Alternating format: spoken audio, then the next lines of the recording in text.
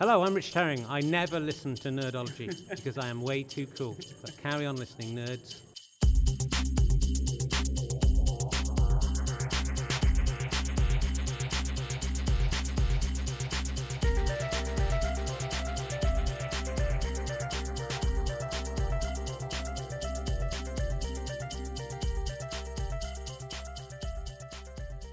Hi, this is Mark, and welcome to this Christmas edition of Nerdology. I know, it's so festive, isn't it? It's so festive.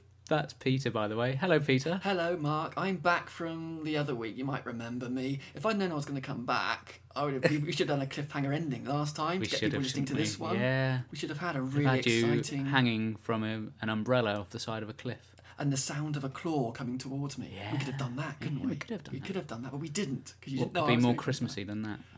It might have a bauble on the end of it. Maybe. Maybe. The claw, that is. Right. So, Christmas. Yeah, when Mark said to me he was going to do a Christmas special, he asked me, and I was like, really? Christmas? I'm not particularly Christmassy as a person. Yeah, I'm good-humoured, I like to think. I have a good perception of the world, but Christmas, when he asked me, that really made me think, what on earth can I say about Christmas? I don't really...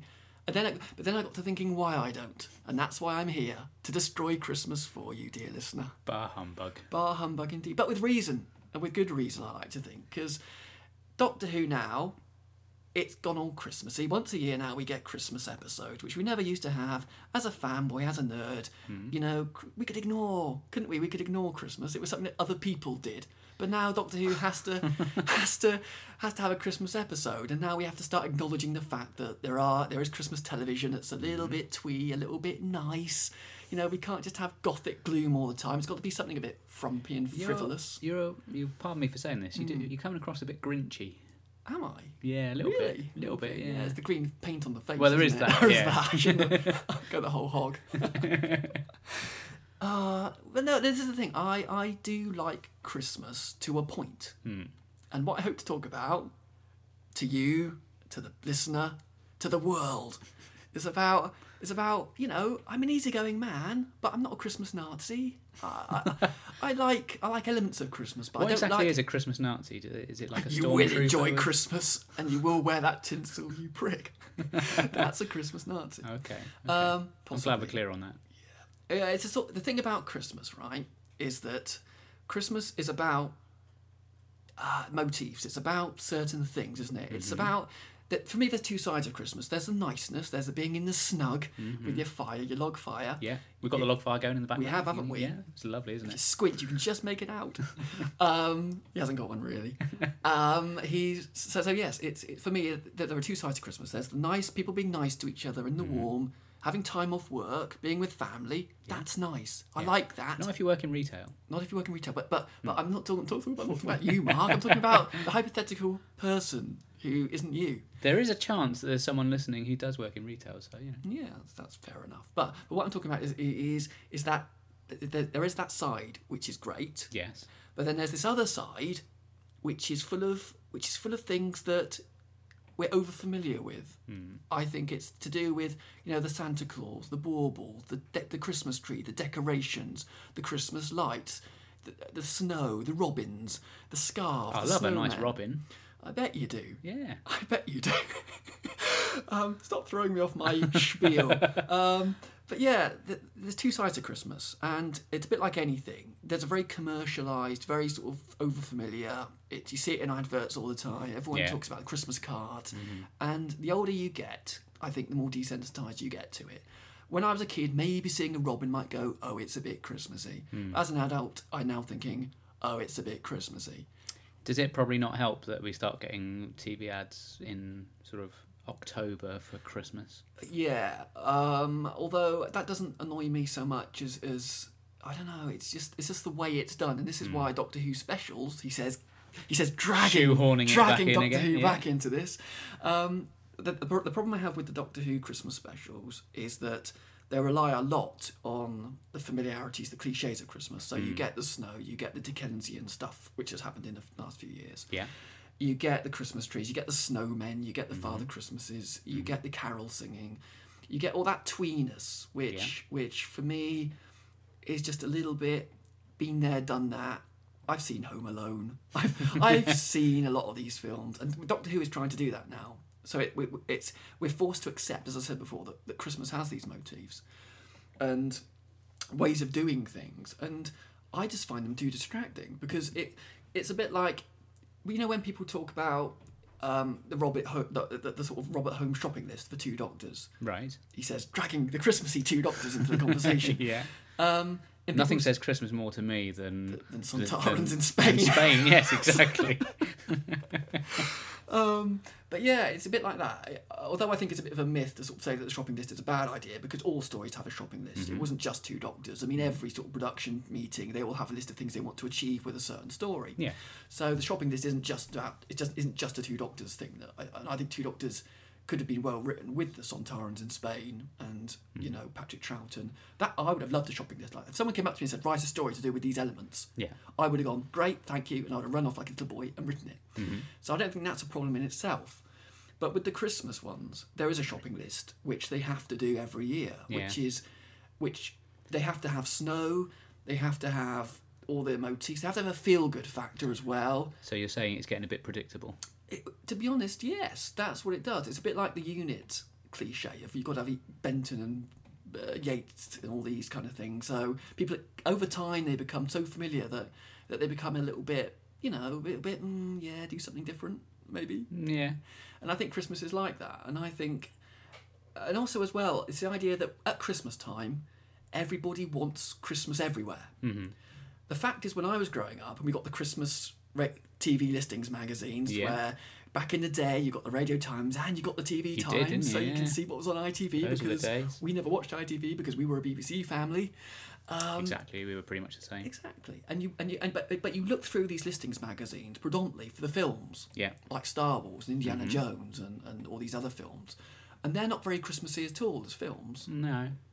Well, that's another thing. There's things like there seems to be a proliferation of war films on at Christmas. You get stuff like The Great Escape. Exactly. Yeah. Exactly, and Great films. Great but films. Not particularly Christmassy. Not because they're Christmassy, but it's nice to have things that aren't Christmassy when all around you is Christmassy. When you've Bit of a got break from it. it's when you've got decorations in your home, and you've got decorations everywhere, and everyone's already nice, and they're talking about Christmas dinner, and the smell of sprouts is filling your face. Sprouts. Thanks for those, Mark, by the way. Last little bowl of sprouts. Not really. I'm just lying. If that's so Christmassy, you wouldn't We believe. are actually recording this in November. So. Yeah, and he's got a packet of bourbons, and that's Christmas here. Yeah. I think him and his missus are going to have a very low key Christmas. That's fine. That's fine. But yeah, I think with Christmas television, I don't necessarily want Christmas all the time, especially in things like drama and films. I don't really expect there to be sort of just purely Christmas films, you know, and it's nice to have things like Indiana Jones of an evening, you know, when they used to do their premieres on BBC One, you used to get your big blockbusters. They weren't Christmassy films. No. And I think the problem with Doctor Who on Christmas is that not only do they have to sort of feature all the sort of cliches of Christmas, but they have to they sort of then aim it at a kind of feel-good market. So then you get a sort of story which has a certain niceness about it. It's watered down. It's perhaps not as gritty or as... I mean, one of the arguments for having this sort of Christmas special is that, well, on Christmas Day, everyone's bloated with roast dinner. No one wants to watch anything where you have to use your brain, you know. And for me, that's a bit like aiming things for kids. It's like, I want something that I can enjoy, not just outside of one time of the year. For a hypothetical situation where people are so bloated they can't pay attention to what they're watching on television. I mean, if you look at the more recent Christmas specials, I quite liked the Dickens adaptation that they did. I thought that was pretty good. But then again, you're working with a pretty decent source material and you're just kind of giving it a bit of a sci-fi twist. Exactly. Doctor Who's always done that. I mean, to be fair, like Brain of Morbius being the Frankenstein thing. So to do a Dickens is fair enough. But I think the next year, then they do the Lion, the Witch and the Wardrobe parody. That was bad. That was bad. It was overlong. And part of the reason why it didn't work is because we're too familiar with the source material. Because it's such an obvious thing to do. I mean, with the Frankenstein thing, the Brain of Morbius was different enough, I think. And it was involved... There were other things to watch in it, really. Whereas I think with the Lion, the Witch and the Wardrobe thing, which Yeah. had an awful title. What was it? It What was it? the widow, the Doctor, the Widow, and the Wardrobe. Yeah, it's a bit clunky. It's a bit. It's too desperately now trying to say, Yeah. "Look at me, this is Christmas." Yeah. You know, we're going to do a Christmas one, and it's going to be a bit like other things you've seen at Christmas. And it was all a bit of nothing, really, wasn't it? At the end of it. Yeah, and the emotional punch. I thought, to be fair, I did sort of have an emotional response to that. But in the run-up to that emotional response, it was going through the numbers, painting by numbers. It was Yeah. having kids walk through a magical thing, a Narnia thing. Yeah. And a lot of the episode time was taken up with trying to convey that sense of wow. Yeah. But because we've seen this sort of thing There's before, some nice visual touches. And... yeah, the big tree men. I mean, when it got into that side of thing, I think it improved. But Yeah. up until then, you have got the sort of kids walking around a woodland, and it's all a bit. We know what it's trying to do here. Yeah. So I couldn't get as involved because I knew that it was trading off other things have done better. And I think when you use source material for whatever you do, whether it's a Christmas thing or Frankenstein, or if Doctor Who wanted to do, I don't know, a Vicar of Dibley special parody thing, whatever it tries to do, it's got to sort of take it, but just do something a bit special with it, a bit good. It's got to surprise you, and unfortunately, the Lion, the Witch and the Wardrobe thing didn't really have enough there to make me go, this is Doctor Who doing its own unique twist on it, because it was already in Doctor Who territory with the idea of the wardrobe with the sort of other world behind it. So for me, the Christmas special, it's almost like it's kind of plays down. It sort of speaks down to you as if to say, this is, we're not going to make you think. Perhaps we're going to trade off these obvious things. We're not going to try too hard because, hey, you might not be able to think on Christmas Day because you'll be a zombie filled up with food. And I find that a bit patronising. I find that a bit, I'd like something that I could watch 6 months later and think, actually, that's a good story in its own right. Yeah, it stands up in its own right. Yeah.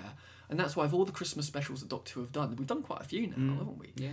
The only two that I really sort of liked were the Christmas Invasion, which I liked because as a sort of Invasion of Earth story, before they became every other episode, I thought that was really well handled. I liked the Sycorax and the way that they were done. It felt really profound and good, and it was just, that was good. But my favourite was the Next Doctor. Yeah. Because I love the David Morrissey thing. I love the idea of, is this man a Time Lord? I love the Cybermen being in it. But it had the Christmas motifs without it being twee, and it wasn't Christmassy. It wasn't like everybody at the end coming together as a family. Like, it wasn't trying to be a bit twee, a bit sort of gay in the old-fashioned sense of the word. A bit sort of happy slappy. Yeah. And I like the Next Doctor.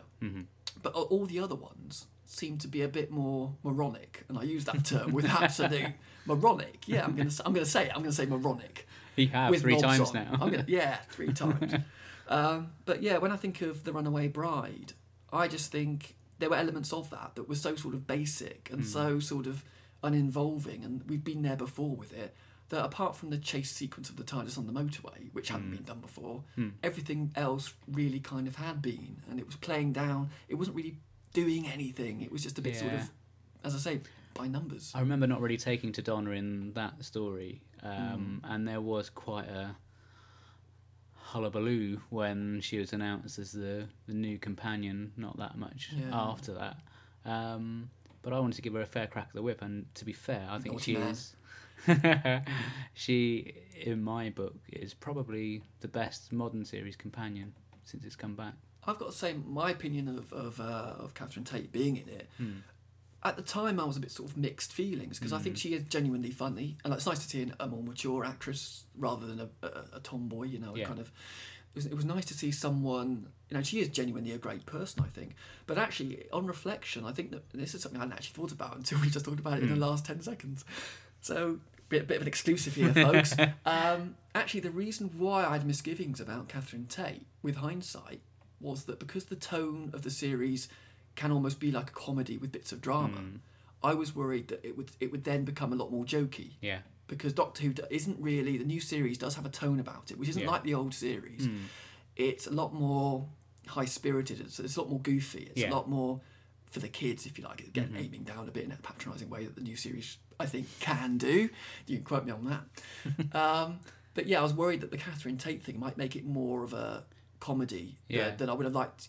Really, for me, it should be a drama first with comedy moments in it, rather than something where it's a Yeah. bit light-hearted with bits of drama thrown in just to appease the people who. Quite want often drama. you can get someone who's known as a comic actor or a comedian, and if they get the chance to do something like this, it is their opportunity to go against type, and they do tend to want to play it more straight. I mean, John Pertwee is a classic example of that. Yeah. If you watch something like The Demons, where he does that bit where he goes into the pub and has that scene where he just tells everyone to shut up, Yeah. and he's like some complete giant arse. You've got to say, when you listen to the Navy Lark, it's completely different. When he's doing his funny voices, it's just and I think it's great to. But I was worried with when Catherine Tate was announced. I thought, what with the fact that things like the tone, especially of series 2, where it was a little bit more confident, a little bit more cocksure, if I think is the word. I was worried that Catherine Tate would have that, what's her catchphrase? Am I bothered? It would have that sort of look at me, head jerk, and all that kind of thing. But actually, I think it wasn't actually against her. It was about I had misgivings about the rest of the show, and because for me, I think when you introduce things, you are worried it might take things a certain way. It's a bit like the Christmas thing. When obviously having a Christmas special every year, you are worried that they're going to sort of do it not just nice, but over nice, so it becomes a bit cringy and a bit sort of group hug, and that's the problem I have with the Christmas special, is that there's a fine line between making something Christmassy and making something a bit rich in terms of the old sickness, the gag factor, I suppose, like where it all gets a bit. Everyone's a bit nice, and the endings are very jolly, and they all pull a cracker at the end and go, "Oh, look, it's Christmas Day," and everyone looks up at the stars and goes, "You know what? You're right." So yeah, that's what I have about Christmas, really. That's not to say that all Christmas specials are bad. No, I it depends on the content. I mean, I love sort of. I mean, Rusty Davies years ago, when he did interviews about when we had the first Christmas specials. His thing was, "Oh, I love Christmas specials," he would say in his Welsh voice. Which I almost hinted at. I was going to say, I didn't realise he came from Wolverhampton. Came from Wolverhampton, yes. Yeah, another exclusive. But yeah, I can remember reading an interview or seeing an interview with him where he said that he loved Christmas specials. Yeah. As a person, as an individual, he and his family would, or presumably he would just lap them up. He loved the Christmas specials. He thought they were always very funny or very lovely and seemingly without exception. Yeah. But I can remember when I was growing up that the Christmas special was always something you look forward to, but it's a bit like a Christmas. It's a bit like a Children in Need thing where you go into it thinking, "I'll watch it," but it's always a bit disappointing because your expectations are raised that you think, "Oh, this will be where they pull the stops out," and you come away thinking, "Well, it perhaps wasn't as good as all that," because they kind of have this aura of specialness about them. I think there's a nostalgia factor. If you look back, back when I was a kid. Certain things you'd look forward to, so you'd see like the Christmas idents coming up on BBC, and that would be quite cool. That would kind of get you a bit excited. I'll probably take your point a little bit on the Christmas specials. Things like, UK staples would be things like Morecambe and Wise and the Two Ronnies. Yeah. They would generally be pretty decent. They'd be pretty. I'd go with that, and Dad's Army and a few other shows. Yeah, but I think they were done at a time when perhaps over time Christmas has become more marketed by the BBC, so it's like a time when they form part of the schedules in a massive way. There's a lot more build up, a lot more press attention, and I think that there's now a pressure on these things to be a certain type of thing. So I take your point. Certainly there are Christmas specials. There are Christmas films. I like Muppet Christmas Carol. Yes. Is a work of genius. Now that is a staple in our household. Yeah. Every Christmas Eve, without fail, we watch that film. It's fantastic. It's funny. It's musical in just the right way. It's got the Muppets in it. It's perfect. It's pitch perfect. But then I can't imagine you as your family thinking, "Oh, we're going to pull out My Family Christmas special from 3 years ago." No. And so there's clearly an element of quality here, Of isn't course. There's quality. Yeah. And I think with Doctor Who, because obviously we absorb as fans, we absorb the entire canon. We have to then absorb the Christmas specials as well. Yeah. So we have to sort of ratify them in terms of quality as what they are. Well, they've become a bit standalone, haven't they? They haven't really. I'm trying to think of any that have really kind of fitted into any kind of plot arcs or anything like that. Well, you've got the Christmas Invasion with David Tennant's first one. Yeah. I mean, I had misgivings about that as well because I don't. For me, a Christmas special should be a bit standalone. Yeah. So that if it's a bit crap, you could turn around and say it doesn't matter. count. But because if it's Tennant's first one, you're thinking in all the listings from years to come, when people talk about Power of the Daleks being Troughton's first and Castrovalva being Davison's first, and you've got the Christmas Invasion being Tennant's first, and Christmas Invasion as a title, as a Christmas special. Yeah. Fine. Yeah. But as a Doctor's first story, Yeah. it's got to be good as a first story Yeah. and as a story in its own right because it's quite a big thing. And if you have something that's a bit fluffy, luckily Christmas Invasion gets away with it. Yeah, it's a great story. But I think if Christmas Invasion was being made now, perhaps it would, there's more chance of it messing up. It's not because I think the Christmas Invasion was a novelty. It was Tennant's first one. It was one of the first invasion stories of that kind, so it was a sense of, oh, this is a bit new. But then you have to look at Runaway Bride, which came the year after, which was a very similar kind of story. Yeah, even to the point of having the same Santa robots, although slightly reimagined. And I think if that had been Tennant's first one, how infuriating would that be that you've got a frivolous piece of rubbish as a Doctor's first, the first story that can be special in its own way without the Christmas trappings, I think. Yeah, yeah. So yeah, I don't do Celebration. As you may have gathered as by you now, may dear have listener. gathered. Yeah. But I don't mind. As I say, I love people coming together. I like it, but I don't like the enforced motifs of it. The kind of I'm bored of Santa. I'm bored of, and I don't think I speak of that. I don't think I'm saying that as just purely as an adult, because even when I was a kid, every year when the sort of the Christmas cards come out and it's all the same things, the jingle bell sound, and that didn't turn me on about Christmas. What I liked was the fact that you got time off school, and you could watch television, and there were a few new programs. It was the nice food. It was people being nice to each other. Yeah. Why can't people be nice all the time? Why do we have to do it just at Christmas, Mark? I don't understand. So yeah. When You're a complex character, really. You're bitter, but you're also an optimist. I think I'm bitter in a reasonable way. I don't think I'm sagging off things and saying that should all be put in a lead-lined box and dumped into the centre of Jupiter. I'm not saying we go to the extent of eradicating Christmas, but I'm glad you didn't say Uranus. Oh, I was being so proper and everything. But what I was going to say, but yeah, it's a bit like I think the motifs of Christmas are a bit like the commercialisation of Christmas, which I think a lot of us do. Not despise, but I think we do question. Yeah. I don't think we don't mind an element of that, but I think it's when it gets out of hand. And I think when you have the sort of the festive feeling and all the motifs, I said motifs a lot. I'm not going to use it ever again tonight. You're starting to sound like George Lucas. I am. Am I? Yeah. I just put the gun in my mouth now. So yeah, when I think it's nice to have a Christmas special that doesn't necessarily trade off the usual things that have become a bit familiar. It's like what we're saying about the Dickens thing. Now Moffat has gone down the Dickens route. Yeah. So now we've got, the trailer for this year, we've now got more of an Ebenezer Scrooge thing. Yeah. And we've got snowmen, which we haven't had yet, which was always going to happen. Yeah. Because it's something that hasn't been tapped. Next year are we going to have Killer Robins? Are we going to have? I hope so. Are we going to have stop motion maggots that made out of tinsel that comes off trees like maggots. Reindeer with laser noses. Yeah. Presents that aren't presents. Where will this end? Mince pies that talk back. Where will it end? Every year it's going to become more and more desperate, and I think that's what happened with last year's. Yeah. It was like it was rooting around to try and find the Christmas thing that Doctor Who could plagiarise and build upon, to give that festive feel to it. So it picked The Lion, the Witch and the Wardrobe. Just fell a bit flat, really, didn't it? Yeah, because as I said, it wasn't doing anything new with it. It was trading too much off the sort of the magic, if in inverted commas, of the original item, of the original source. So it wasn't doing anything that spectacular with it. And I think this year, there was a line in the trailer that said, what was it? The snow's thinking, or the snow feeds off your thoughts. And I'm thinking, well, that's.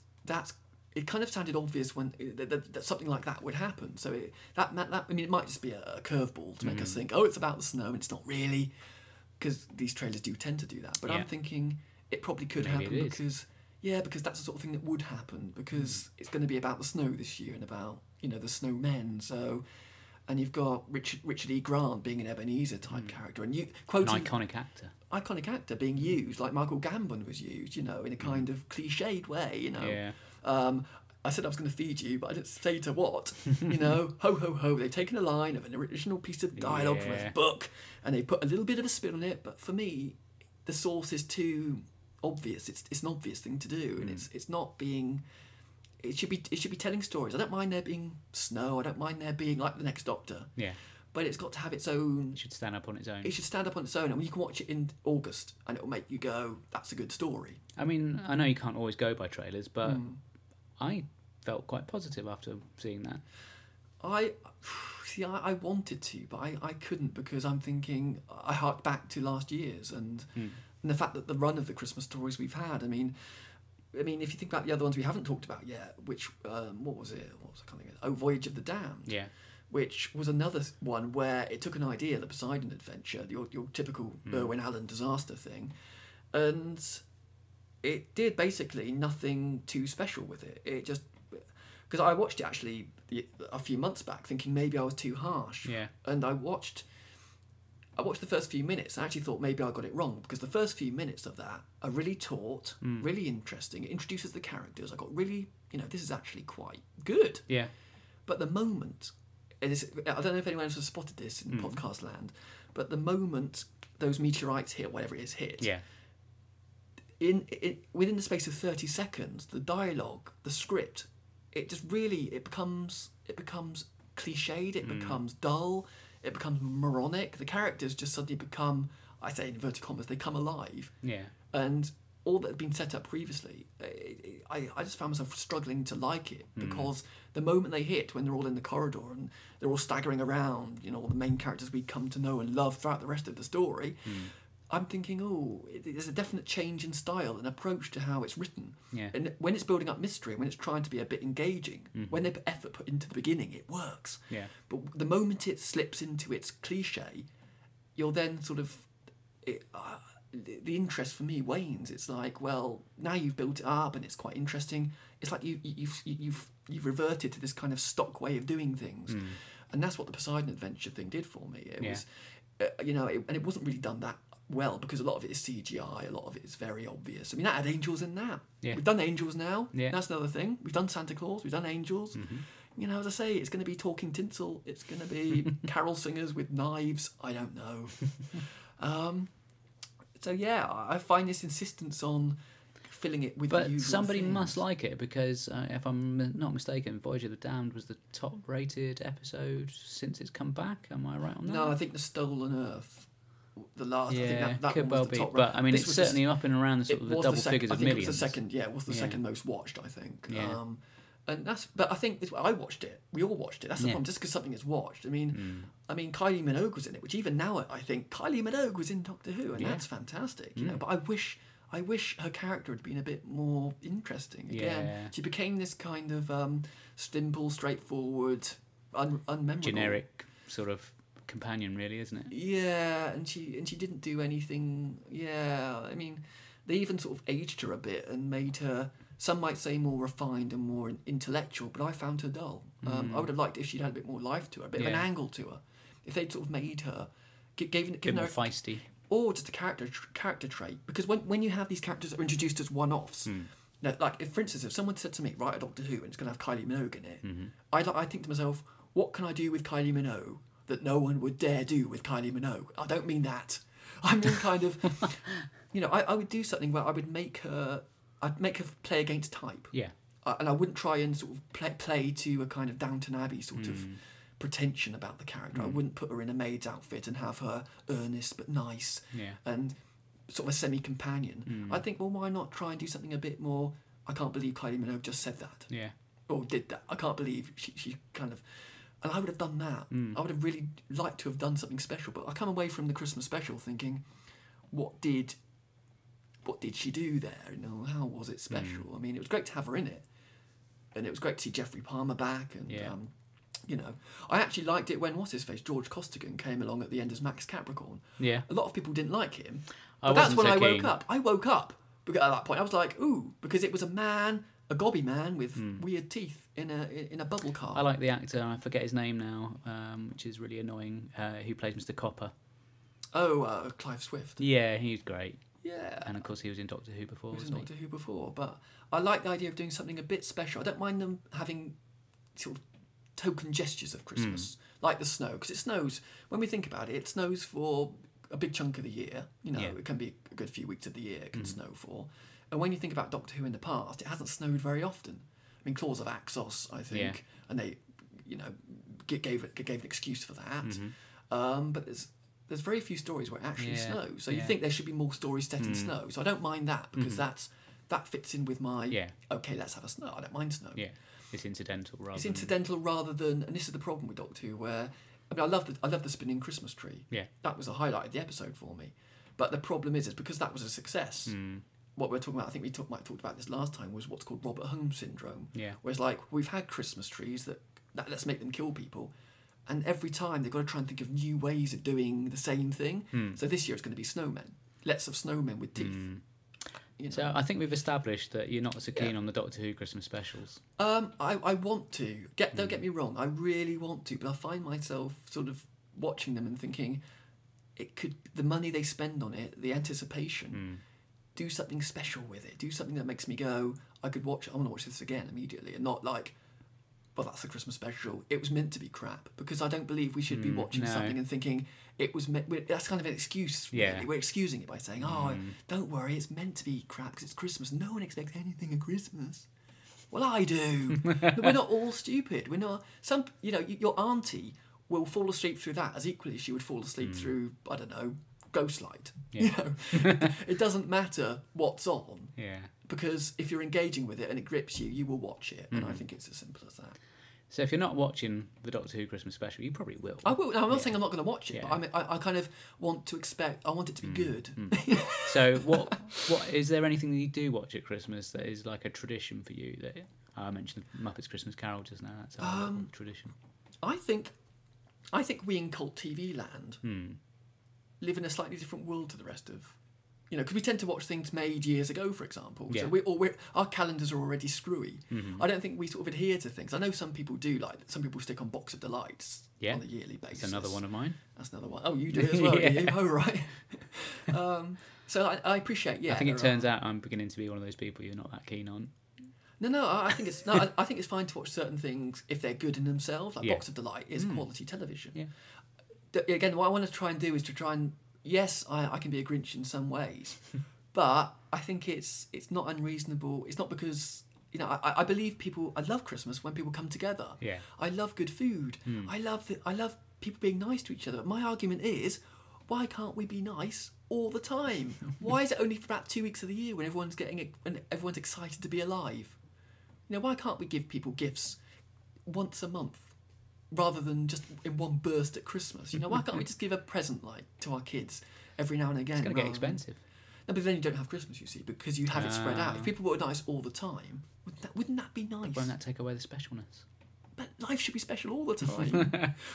I think people rely on Christmas to solve all their ills. And there's a lot of pressure on Christmas to be perfect. And this is where the Doctor Who thing...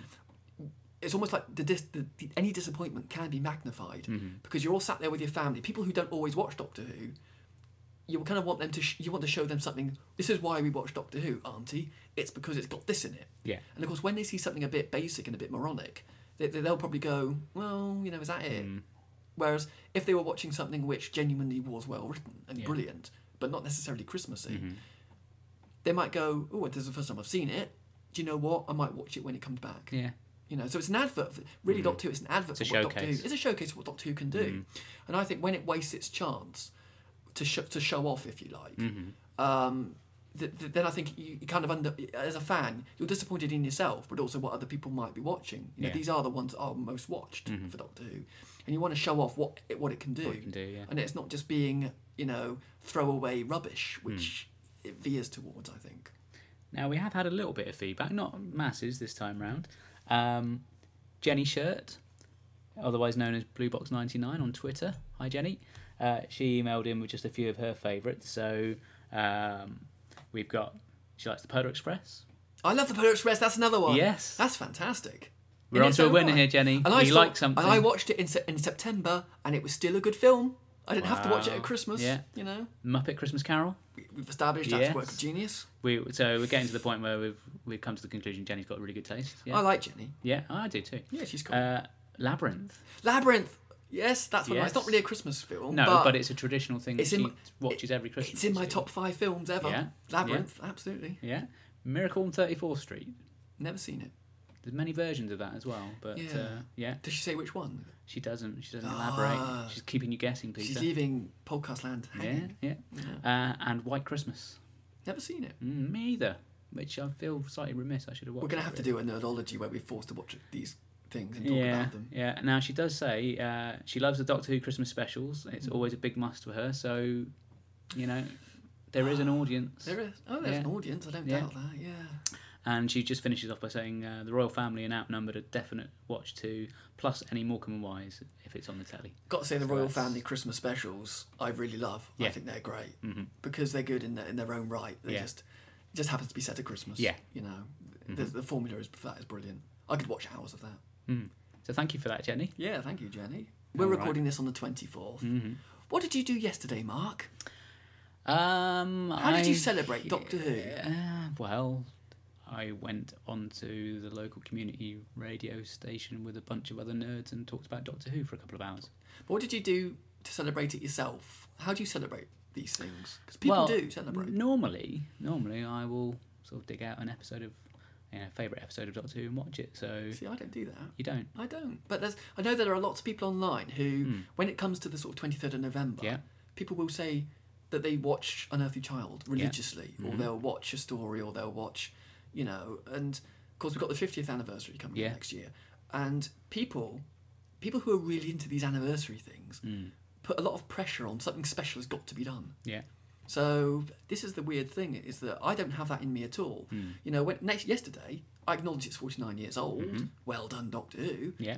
But I don't feel the need to put something on to celebrate it because I celebrate it by just loving it and liking it. I don't Yeah. feel the need to kind of show to myself that I've got to prove it by watching something and going, "Oh, Doctor Who, that's why I love you." I don't have that in me. I don't understand how that works. Because the 50th anniversary, it ties in with the DVD range finishing. And talk in the last sort of year has been about people starting from the beginning and doing marathons. Yeah. And it seems a logical thing to do. And I'm going to be doing that, not Yeah. because it's the 50th anniversary, but because they're all out on DVD. And it tickles me to be able to watch, the idea of watching them all from the beginning as Yeah. much as I can, and that really does tickle me. But I'm not doing it to tie in, because people are doing it in such a way as if to say, are you going to, when people, you read threads and forums and people's views, and they say, "Oh, I'm going to time it so that Five Doctors or something will be on the same day as the anniversary, or I'll finish watching That's them all possibly taking on the it a same bit day." far. But people do. People have this sense of occasion where, Yeah. where they do decide that whatever they're up to in the marathon has to somehow time it well. I mean, I'm not in sure some about way. taking it that far, but I think November the 23rd is an important date in Doctor Who history, and why not? And how do you feel about the onus on having a 50th anniversary celebratory story? Is that something you inside demand as a fan? I think it'd be wrong not to have some kind of recognition of it. For a show with, towards the end of its original run, it had a pretty turbulent existence, and for people who love it dearly to be able to celebrate 50 years later, I think it should be celebrated in some fashion. I think so too, but my argument of celebrating it is to celebrate it with a good story. It's a bit like Christmas, and this is why I kind of... Oh, I'm not mention it. arguing to have a rubbish story. I just like to point that out. But no, it's in terms of... because obviously what's happened is that when anniversaries in Doctor Who would tend to be celebrated a certain way, and this is a bit like the whole Christmas thing. It's like we've got to have multi-Doctor stories. That's the tradition that's now... It's come to happen. Because it happened in the 10th anniversary and we had it for the 20th. Yeah. It's now become, with the talk of the 50th, that's what people expect. Yeah. And whereas So personally... you're asking for what we had at the 25th anniversary? Hmm? Bit of gold nemesis? A bit of gold now. And this time it's serious. Mm. No, it's just that thing of... Because the problem I have with any multi-Doctor story is that... I hate to say this, I hate to break it to people, but some of them are dead. They're all that Dave had dead. crossed my mind, yeah. They're all dead, Dave. You know, that's what I was meant to say. They're all dead, Dave. The three doctors who started it all, and who I would get the biggest kick out of seeing return, are dead. Yeah. I would kill to see Troughton come back for an anniversary story. That'd be fantastic. But that's partly because he's dead. If he was alive and he was doing interviews and also he was involved with fandom, you know, and we'd see him age a bit more, the sort of joy of seeing him back in it, perhaps I think would be lessened in some way. I mean, what makes Three Doctors special is the fact that Troughton, when I came to see it and watch it, he was already dead. So it was kind of more Troughton. It was more Troughton. Right. Precious Little exists anyway. Yeah.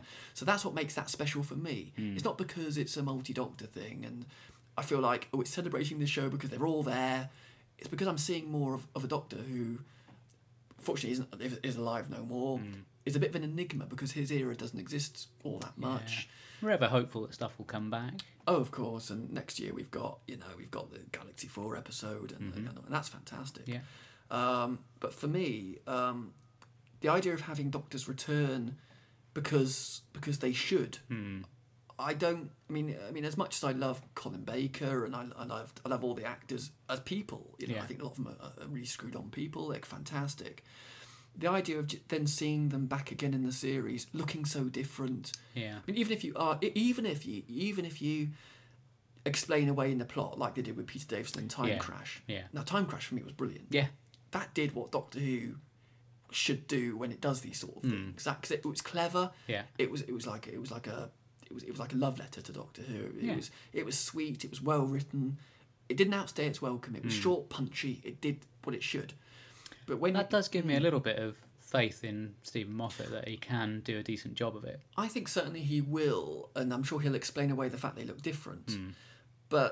And you'd have to, because as much as I love these people, Colin Baker is completely different. I can't equate with Colin Baker how he looks now. I mean, again, what we've got to remember is when 3 Doctors and 5 Doctors were done, the Doctors had only been out of the role for a short time. Yeah. So they looked relatively similar. Yeah. But with the time difference now, I mean, Tom Baker is obviously a completely different man. The past is a different country, as they say, and Tom Baker looks completely different. They all look completely different, really, to be absolutely honest. I mean, Paul McGann doesn't look too different from when he was last in the role, so he could just about get away with that. And because we didn't see too much of him, you can sort of squint and think, that's probably how he would have looked in his second season. You know? But it's a very odd thing, because Colin Baker even looked different in Trial of a Time Lord. Yeah, I noticed that. He's a lot chubbier, and his hair is obviously completely mad. Yeah, and you do notice these things, so you can kind of equate, sort of deal with it on that level, I think. But I'm not one of these people who, because it's the 50th next year, wants necessarily a reunion story. I mean, I'd like it to be a good story. I'd like there to be things in it that are fan pleasing. Yeah, and I think it should be a celebration. I don't know if you need to shoehorn in every single reference. I mean, I don't want it to get to... As much as I love Paul McGann in the role, the TV movie is so jam-packed with continuity that I find it a bit irritating at times. A bit distracting. Yeah. And I think that's what... I mean, this is why I think Doctor Who has its own mythology now. It's a bit like Christmas again, where it's got its own motifs. It's got the idea of having all these Doctors brought together, perhaps with companions, perhaps with monsters, recognition of the past in some way. So it would probably have a Gallifrey link to it. So Gallifrey has now become the celebratory thing, I think, as well as a byproduct of that.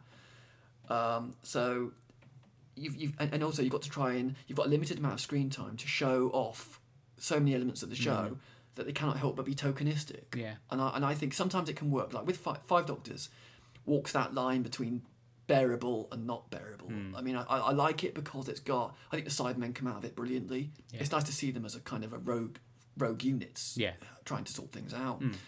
Obviously, it's great to see Troughton and Pertwee back again because they're dead now. Yeah. Because there's an added air of, they're not alive. It's nice to have just a bit more of them.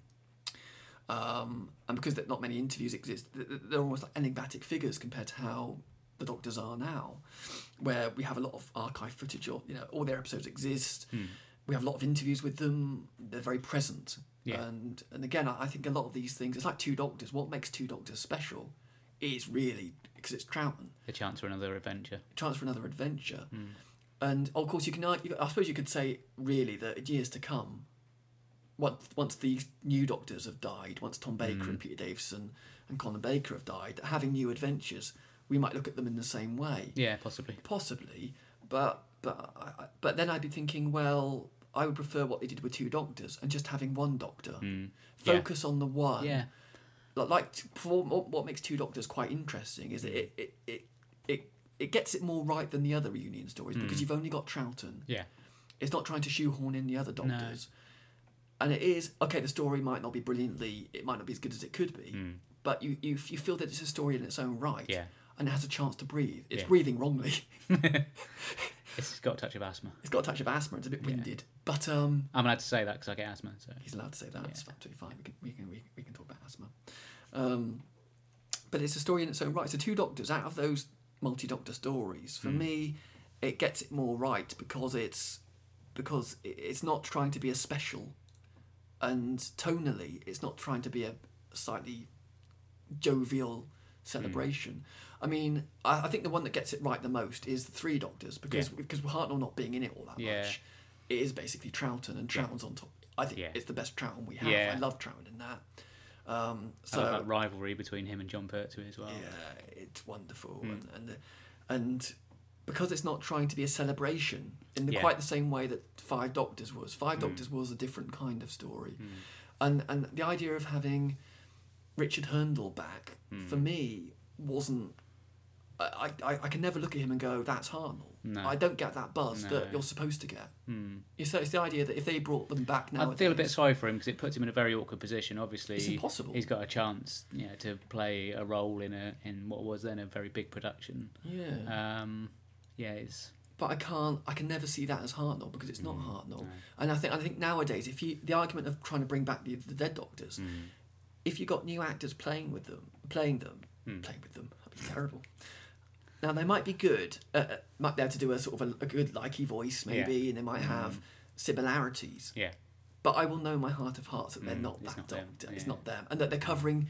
Even if Moffat excuses them, gives them a reason to be there, they might say, "Oh, they look different because they've been a bit like Mind Robbers, Jamie's face. Yeah.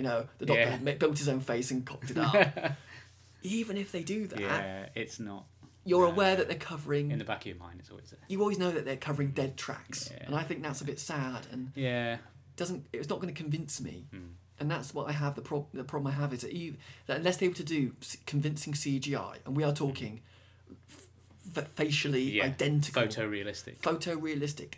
I'm going to say perfect. Has to be perfect CGI. Which then I might suspend my disbelief because I wouldn't tell the difference. Yeah. Unless they do that and a bloody good vocal artist... I'm genuinely not going to be able to suspend my disbelief because I can't with Hurndall. I can only just about with Doctors who, look a bit. I like Troughton in Five Doctors and Two Doctors. He does look a bit different. Yeah. But he looks just enough the same. Particularly in Two Doctors, obviously with his hair, a bit older and face and craggy, and you're aware that he's not as nimble and he's not as agile. And I'm working with it, but even then I'm aware he's an older version. Yeah. So how am I going to fare with Tom Baker? Yeah, quite. And I say, even if they explain away his age, I'm always going to be aware that it's the same man but not the same man. Yeah. And that's going to be unsatisfactory for me personally. Yeah. I mean, some people will be happy with that, and I'm not saying that people won't. Some people really like the idea of them all coming together, and it doesn't matter what they look like. It's the fact that they're the actors.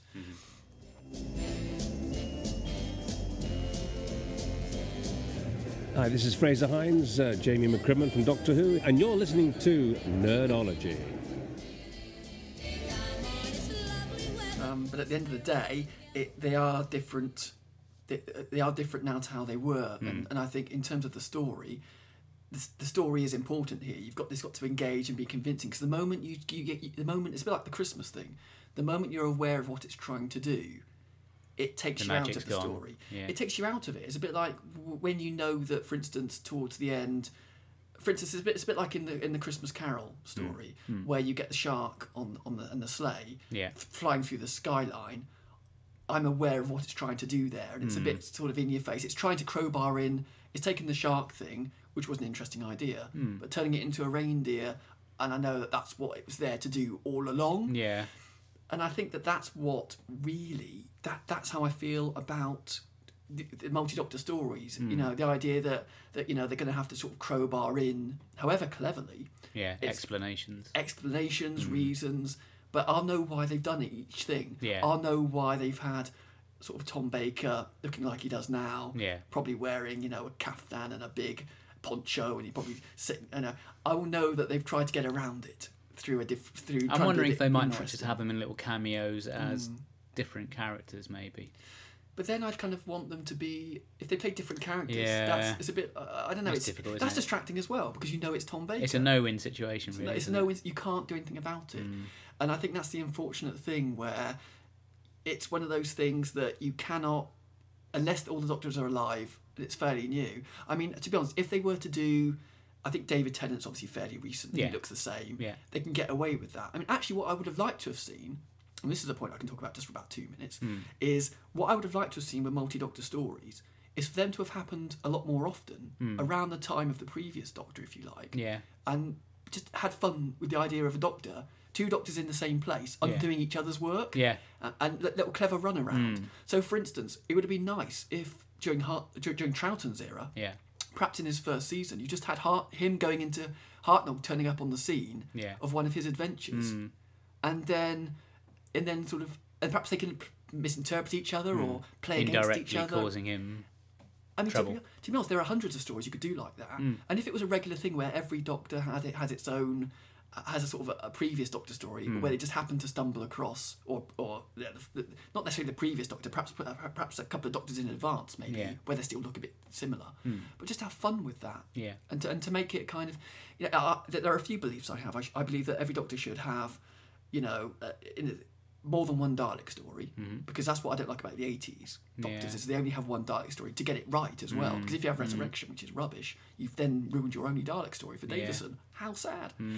And I think obviously one Sideman story is a tradition, even though I think there should be more side, again, like the Daleks, you don't want to waste it all. I think I'd like to see every Doctor have a historical story as a tradition. I think it'd be Yeah. nice to have a purely historical story, a straight one. with no pseudo-historical, just a purely historical, just for one story for each Doctor. Just so they have a chance to do a different type of story, where it's more to do with court politics. It's a bit more Shakespearean, a bit more involved as characters. And then I'd also like to see, let's say, the tradition of having perhaps a story with a previous Doctor in a story which it just messes around with people, undoing each other's work, perhaps working together, Bit like perhaps peeing each other off, you know. using the dreaded word Star Trek when they did an episode called The Trouble with Tribbles, Oh, right. where they go back. It must have been an anniversary that year, and they go back to an original series story, and they kind of superimpose the Deep Space Nine crew onto the original Enterprise. Yeah. Perhaps do something like that. I mean, perhaps back in the day of Troutman and Hartnell and John Pertwee, that would have been quite hard to do, because they'd have to reference the episodes in question. Yeah. And they just simply they wouldn't have the time or the inclination, I think, to have done that. But I think because of the age we live in now, where Doctor Who is quite involved, and people are aware of the complexity of stories, how clever they can be. I think the opportunity of having multi-Doctor stories, I think, should be more. It's quite exciting, but I'd like to see multi-Doctor stories for say more recent Doctors. So I think Tennant would be a good one because he looks similar. He's got the same sort of vibe about him. You can believe it is the same character, and there's no question of, you're not questioning his age particularly. Obviously you will to a point, but you're not gonna. It's not going to be something that you will look at that sort of distracts you from what's going on. In the same way as I say about the Christmas motifs of the new Christmas episodes, where you're distracted by what they're trying to do. And I think the moment you get taken out of a story with the best of intentions, but the moment you get taken out of it, a part of that magic of the story, the sort of the actual, it's gone, because it's a bit. I say postmodern is the wrong word, I suspect, but it is kind of postmodern as well. I don't know. It's being obviously referential in some way, and I find that, as I say, quite distracting. It does spoil it for me. So that's the problem I have with Christmas stories. Basically, is they are or with certain celebratory stories. I say 2 Doctors gets away. I did contradict myself earlier on, just to clarify. I think 2 Doctors in essence gets it right, because it's deliberately trying to do a non-celebratory story with Troughton. It's got a good number of episodes. It's got a story there, so that's what it does. That's what that gets right. Two Doctors gets it right because it's more light-hearted, but without being stupid. Troughton's only just been in it, so that's wonderful. So he looks the same. The actual banter between Pertwee and Troughton is wonderful because it's actually really funny and it just really gels. It's wonderful. So that works, and obviously it's the first time it happens. So there's a novelty value there. But for me, Five Doctors is the way that it would have to be done now because there's so many Doctors. The idea of having loads of Doctors, that's the only way you could do it. It's like Five Doctors. Yeah. And my argument with Five Doctors is that when Terrance Dicks was writing it, and he had the issues of having to do rewrite upon rewrite because he wasn't sure who was going to be in it. Yeah. My argument was for that would be really, he should have known who was going to be in it. He should have given himself enough time to write it. So if Tom Baker had agreed initially, they should have got him to sign a contract to say he would definitely be in it. Yeah. If he's sort of ummed but they weren't sure, and they reached that cut-off point where he hasn't signed to say he will definitely do it, then he can't do it. Then Terrance Dicks shouldn't be writing. Contingency. Yeah, it's like Terrance Dicks should have had a script.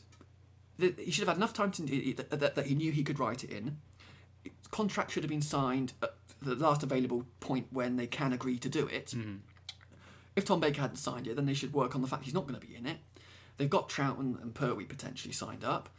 Work with those, make that story good, and don't try and work around Tom Baker or don't try to fit him in because you've promised. Because if you don't have Hartnell in it anyway, you can. I'd rather they just focused on Pertwee and Baker and given them more airtime, rather than, certainly in the case of Hartnell, using a pretender to the throne who isn't as good, and having him talk. I'd like to have seen John Pertwee in that sequence with the Dalek, or have Troughton in with the Dalek. That would have been wonderful. We'd lap up those scenes much more, I think, than seeing Richard Hurnell there. And Richard Hurnell is a good actor. I've seen him in other things, and he's a good, there's nothing against him, but it's just you cannot replicate someone who isn't. It's a bit like the argument of trying to fit, missing episodes. My dad used to always say, "Do you know what they should do for those missing episodes?" And I'd say, "What, Dad?" And he'd go, "They should remake them, but with new actors or for the new series." And I'm thinking, yeah, but it will never be the same because the part of the joy of those is the way that they were. Yeah, it's the way Troughton was. It's the way William Hartnell was. The buzz I get from seeing the old stuff. Yeah, it is very specific to that old stuff. I hate to use the word charm because I think that's a bit patronising. Look at the charming old episodes, aren't they charming? That's a bit to suggest, that they're rubbish, whatever. But it's not. It's because of what they are, and you with the best will in the world, you cannot hope to replicate what the original was about, what made it work. It's the old actors, the character actors around at the time who came from a different class of television. It's a different television production, the values. It's the way they were done, and I know, I sound a bit sort of dismissive, and I think there are lots of people just saying, "Oh, get a grip," Peter, just bloody hell, watch it and enjoy it. But you've got to enjoy it for reasons that you believe in, and if you don't believe in it, then it means nothing to me. Okay, Peter's about to have a mental breakdown. No, I love the fact that I'm so assured in my beliefs, and I feel that at least I've managed. I hope I've explained myself. I expect there are people, as I say, who aren't going to understand what I'm getting on about, and probably you could say, "Oh, I'm being too deep," but I think I didn't come to these things with those views in mind and then want to adhere to them. I was dissatisfied with things and then wondered why. And I've analysed why I'm dissatisfied with, say, Five Doctors. Yeah. I mean, Five Doctors is my earliest memory of Doctor Who, so you'd think I'd like it. Yeah. And I like bits of it, but I don't have that. Just because it was the first story I can remember, I don't have that. I don't believe in nostalgia. I think nostalgia is something to excuse, potentially. It's to look beyond what something is into something it isn't. And just because I watched Five Doctors, it was my earliest memory of Doctor Who, and I can remember quite a few bits of it. When I first came to see it, I was obviously intrigued about my memories, about, it's going to be a story that I can... But when I came to watch it, once I'd got over the buzz of seeing those moments again, I'm left with a story I have to take on its own terms. And I can't fool myself into thinking that just because it's Five Doctors, it's my earliest memory, just because it's a celebratory story, in the same way I can't excuse Christmas ones just because they're Christmas. Yeah. Because I think that's excusing what the thing is. And I can't lie to myself, Mark. I'm honest. I'm true. I'm me, Mark. So you're not nostalgic? I'm not nostalgic. No. Well, for those of you that are, I get a little plug in here. We did have some more feedback from John Rivers on Twitter. Hi, John. Hello. He very kindly sent us a link to a blog that he did last year, which I actually read and very much enjoyed, and it's called Xmas Spesh. So if you go to xmasspesh.wordpress.com, and you'll be able to see some very nostalgic old Christmas specials from the BBC via a handy little link on YouTube that he submits in there. And it's really good. I enjoyed it. I would enjoy Peter's it a curmudgeon, so he won't like it. No. I think it's great because I will always love those early ones that I saw because they got me into Doctor Who. So there will always be a place in my heart for certain things because obviously it's part of the whole thing that got me into Doctor Who.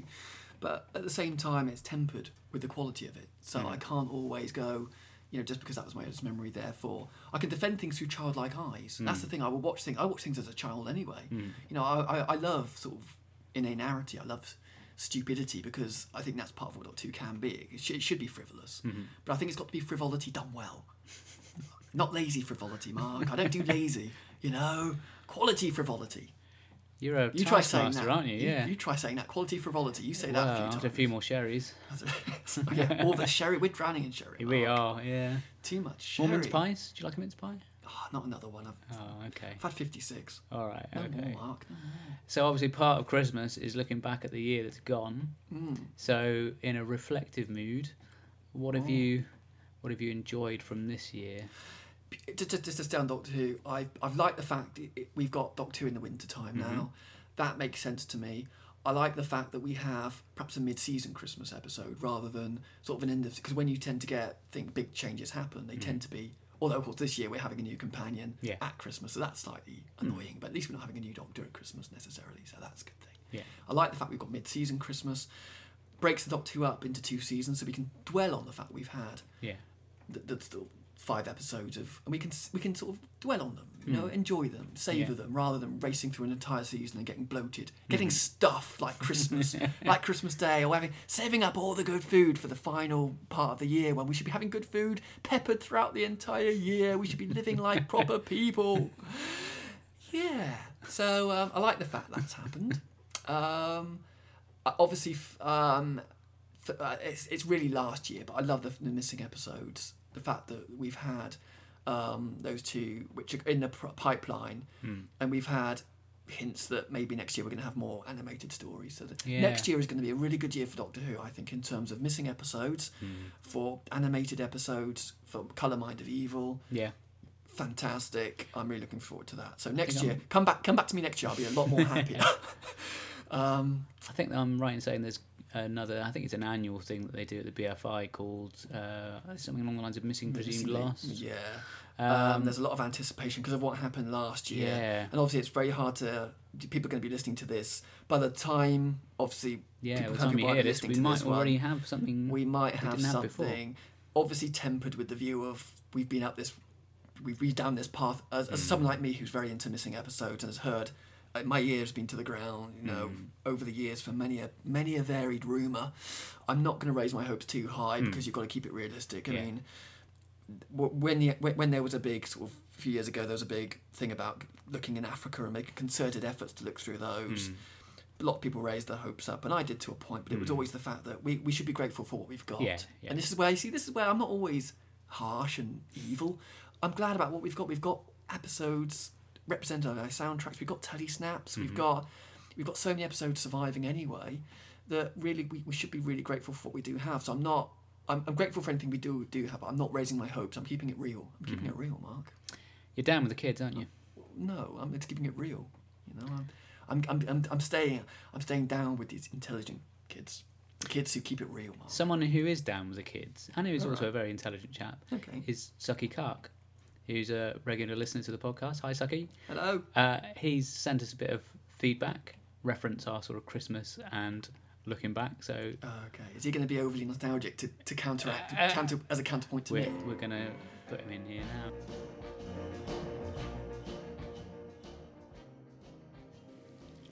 Right, as kids, I was a bit stumped as to what we actually watch. I even went round asking a few of my work colleagues what they watch, and they were all going, "Oh, I can't remember." Right, but a bit of prompting, they got round to giving me some suggestions, which sort of jogged my own memory. Right, so like at Christmas it'd be like end of term, right? And you'd watch, yeah, you'd finish school, and you'd have BBC would put programs on in the morning, right? And they'd be like the programs like the Monkeys, the Flintstones, Why Don't You, right?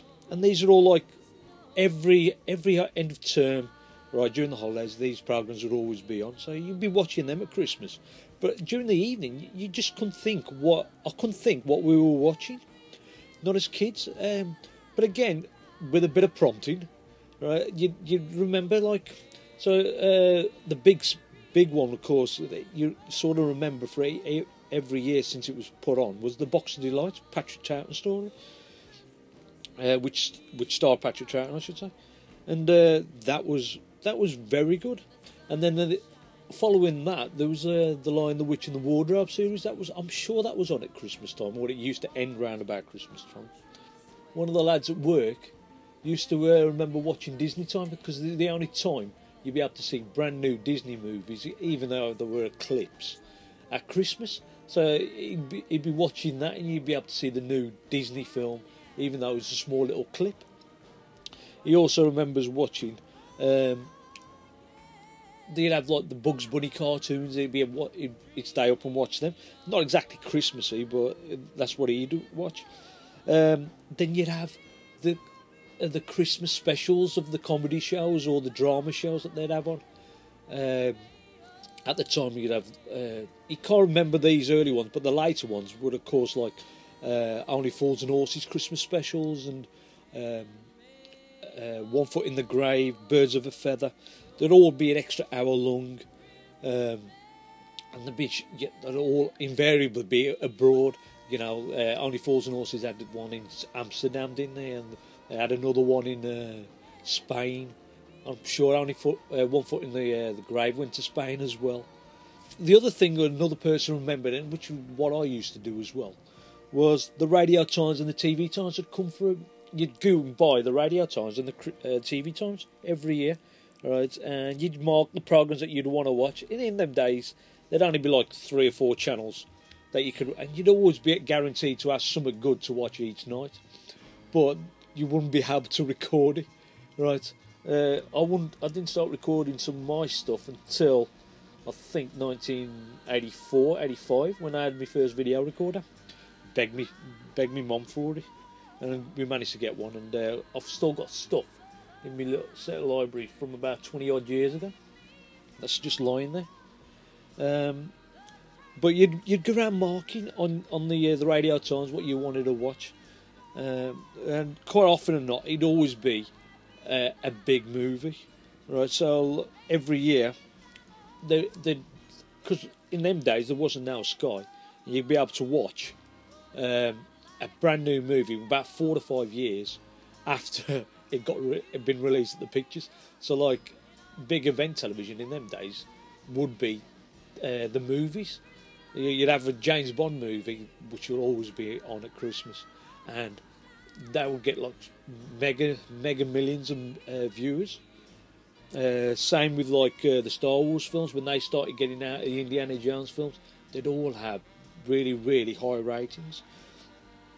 Each blockbuster that had been released about 4 to 5 years previously would be released, and you'd get it and you'd go, oh, brilliant, right? And you'd be able to watch a film instead of having to wait loads. In these days you can get the films within about 6 months of being released at the pictures. In them days you'd have to wait 5 years. Other memories that some of the people were mentioning was the Blue Peter pantomime. I remember the Blue Peter pantomime. You'd have all the presenters, for some reason, all of a sudden they'd be playing other characters, and you'd have guests from other shows appear. I'm sure there was one with a couple of Daleks in there or K9 in there, and they'd be showing these sort of things. You'd be able to watch familiar characters in unfamiliar settings. The other thing, when we were kids, right, was the soaps. But the soaps, in the early days, it was only really Coronation Street and Emmerdale. And I don't think Emmerdale or Coronation Street would have really big storylines at Christmas. It's only when EastEnders came along they put their storylines at Christmas for really big stories.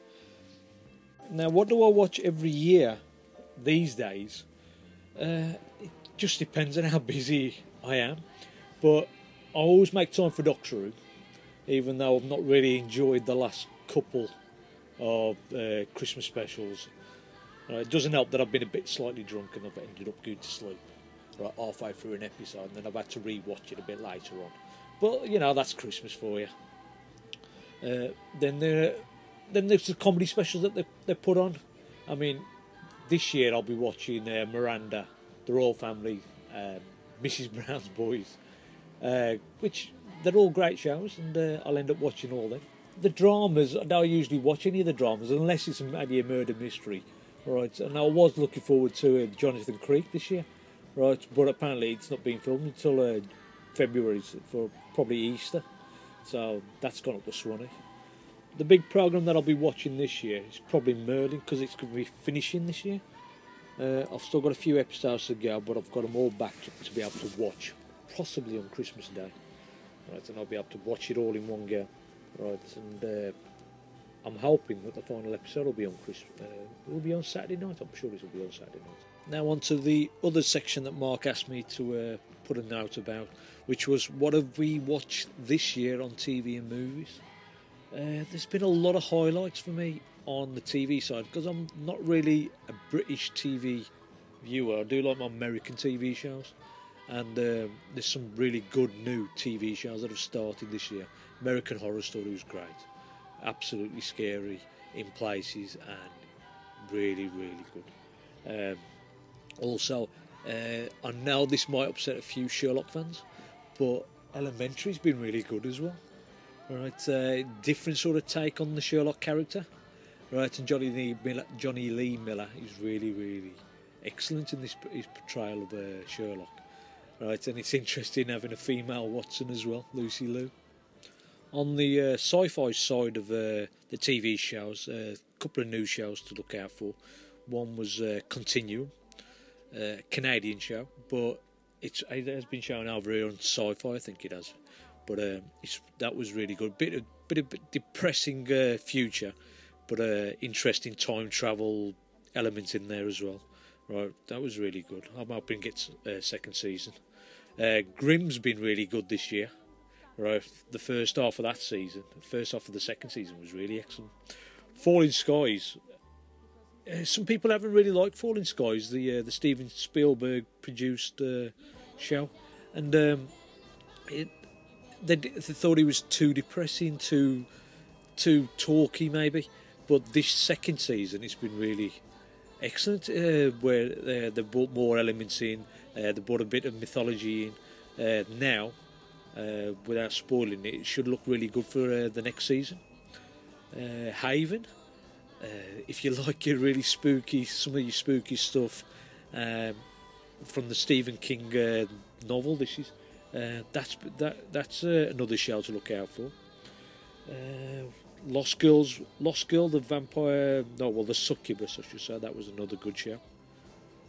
One that isn't got a sci-fi footing, but it's a professor with a sort of mental illness, but he can solve problems. Perception, that's really good. A Person of Interest, that was another show that started last year, and I'm still continuing to watch this year. With where all the you're being watched by a super all-powerful computer, all right, and it decides to help certain people out.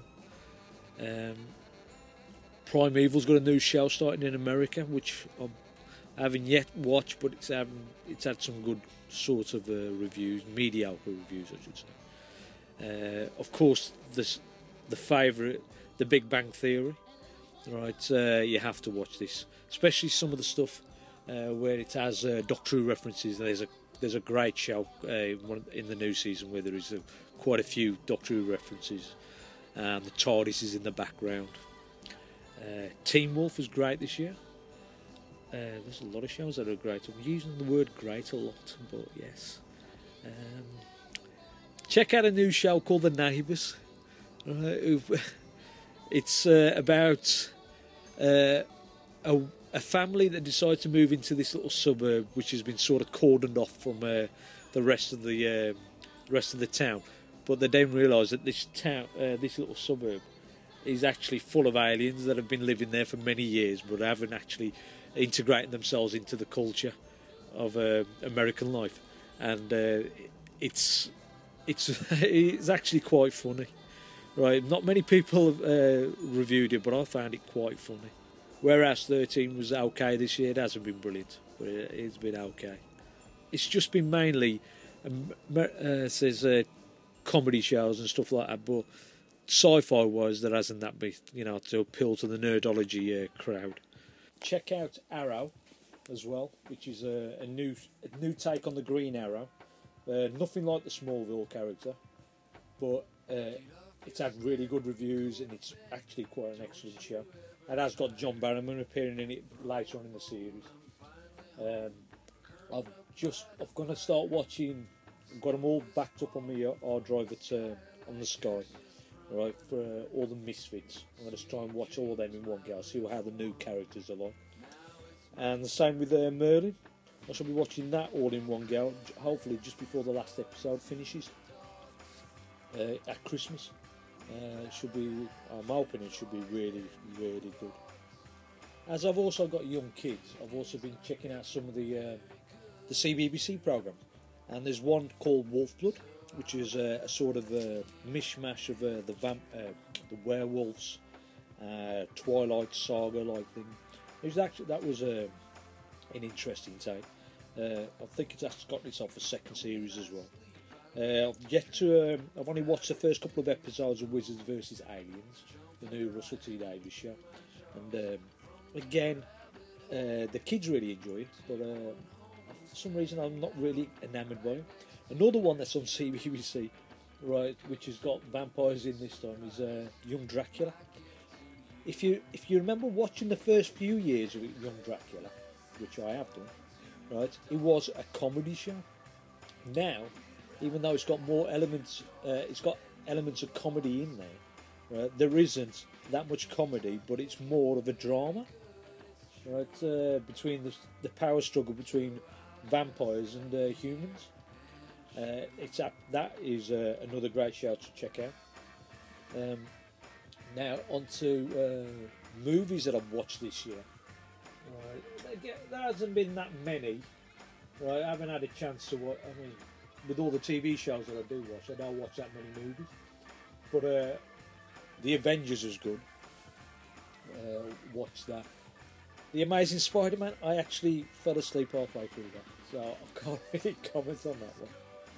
I had to watch Skyfall for Mark's Nerdology podcast, because he did say his podcast was going to be very spoilery, and I thought, you never know, one of these days I will watch Skyfall, so I ended up going to watch Skyfall before I could listen to his podcast, and that was actually really, really good.